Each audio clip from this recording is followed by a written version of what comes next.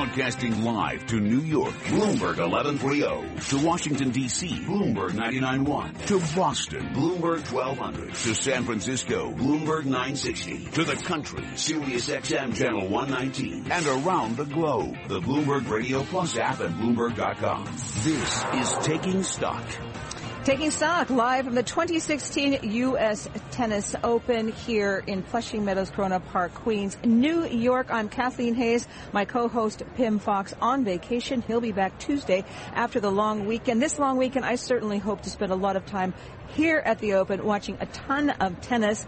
I don't know if I'll get into a luxury box. I have been on occasion. They are absolutely beautiful. We're going to take a look at the luxury boxes and the part they played in this big renovation. You think remodeling your home is a big deal? Well, they've been going to town here at the USTA. We want to talk about that shortly with their Chief Revenue Officer. Now I want to talk to Charlie Pellet. He's back in Bloomberg World Headquarters with a Bloomberg Business Flash. And thank you very much, Kathleen Hayes. Looking at green on the screen, 29 minutes to go ahead of the close on this Friday, ahead of a long holiday weekend. We are brought to you by Sector Spider ETFs. Why buy a single stock when you can invest in the entire sector? Visit sectorspdrs.com or call 1-866-SECTOR ETF. Stocks are edging higher with an earlier rally losing some steam amid underwhelming labor market data that did little to bolster confidence. Growth will be steady enough to support stronger corporate earnings. Payrolls up by 151,000 in August, but that was below the median estimate in a Bloomberg survey of 180,000. The jobless rate and labor participation rate held steady. Reaction from Bill Gross, who manages an unconstrained bond fund for Janus Capital. I listened to Yellen and I listened to Stan Fisher, and basically at Jackson Hole, Yellen said that if things continue as they are continuing, yes, you just pointed out that 200,000 is the 12-month average on jobs, but I would say that she would think that this is a continuation of a positive trend. The 10-year down 9/30 seconds, the yield 1.60%. Lululemon Athletica shares down the most in almost 9 months after its forecast missed some estimates. Lulu down 10.1%.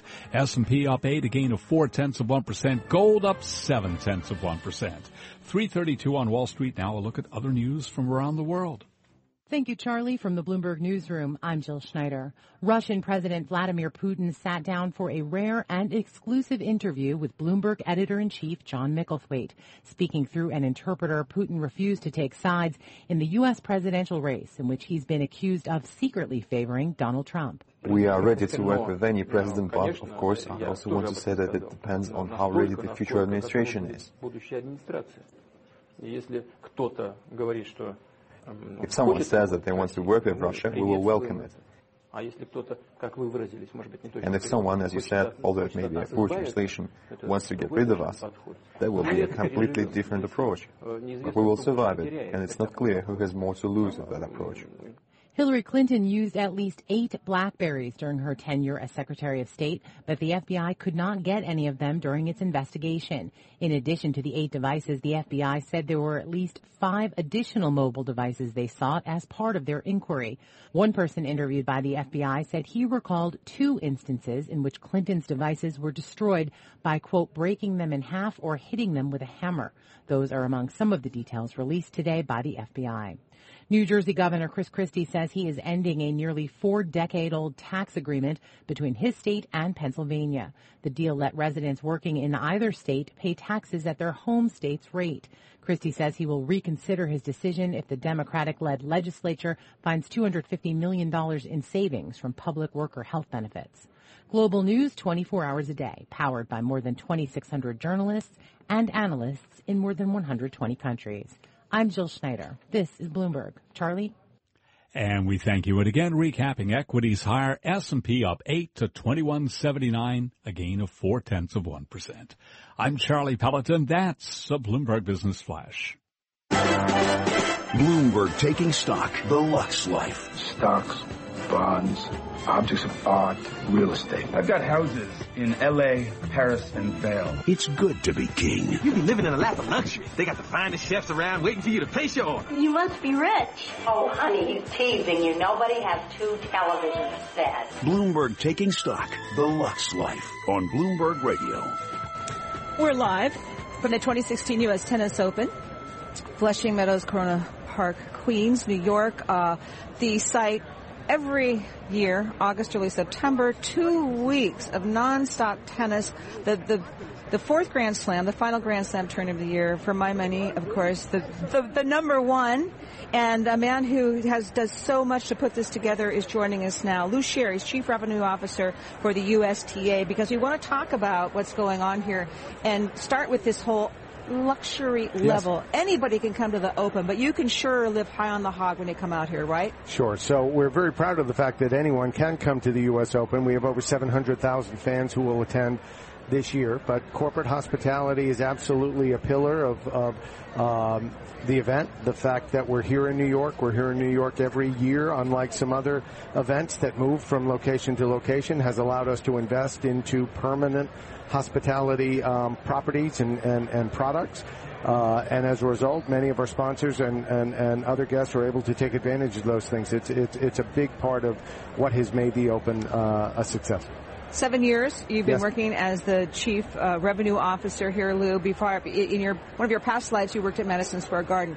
Compared to me, if I'm a big bank, a big company, why and how I select one of the luxury boxes here at the Open, in the same way or a different way, I might select it for a different kind of sporting event. Sure. So there are a couple things that make this event unique. Certainly unique relative to other North American sort of team sports and leagues, the ones that we would typically think of. I think first and foremost, tennis is a global sport. So if you're thinking about the U.S. Open, you need to think of us closer to an Olympic Games, which is quite timely, closer to a World Cup than a Yankee game, a New York Knicks game, something of that, New York Giants, because of the global interest, which then translates to, from a corporate standpoint, they're able to leverage global interest in attending. I think that's a big piece. The other piece that is critically important to our success, both financially and in exposure and attention, tennis is the most successful sport from a gender neutrality standpoint, right? So our audience is 50-50 male-female. Our viewership is 50-50 male-female. Our participation, our prize money, on every level that you view tennis, we've achieved a level of gender equity that you don't see. And from a hosting standpoint, to translate that back to your question, what you have are wives who will bring their husbands, husbands who will bring their wives, and the appeal of the event is just that much broader than perhaps a football game, a baseball game, which again translates to more desire to attend, which is the currency that many of our partners are looking to leverage. Very good point. And of course, you don't have to be a tennis player to love the Open, although a lot of people who come to tennis tournaments also play tennis. Yes. Now, can you share with me if Kathleen Hayes Incorporated wanted to get a luxury box here at the Open, about how much I'd be spending?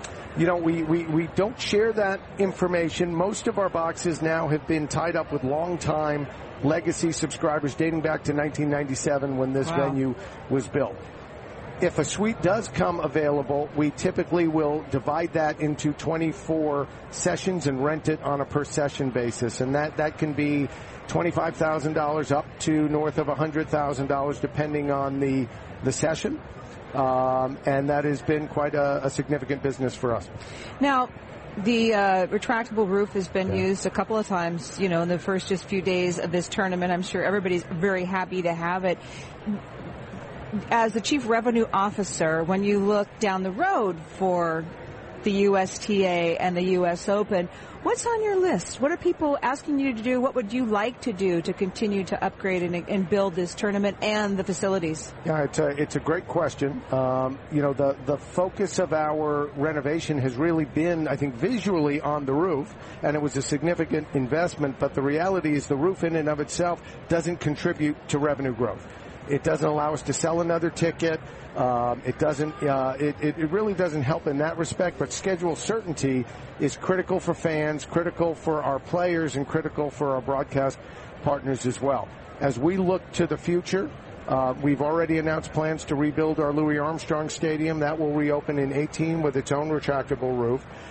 We continue every year to look at the on-site experience. How do we create more dining options, more entertainment options, more shopping options? And that's where our focus will be. Will Louis Armstrong have luxury suites?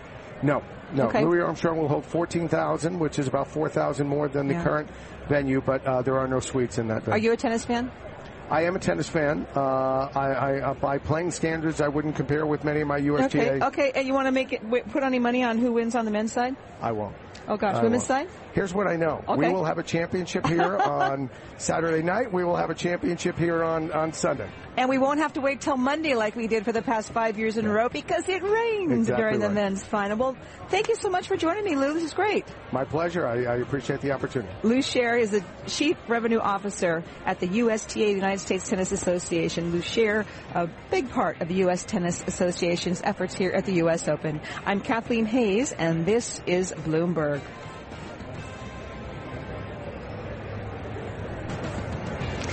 Coming up, we are going to take a look at the stock market. It's had a pretty decent day.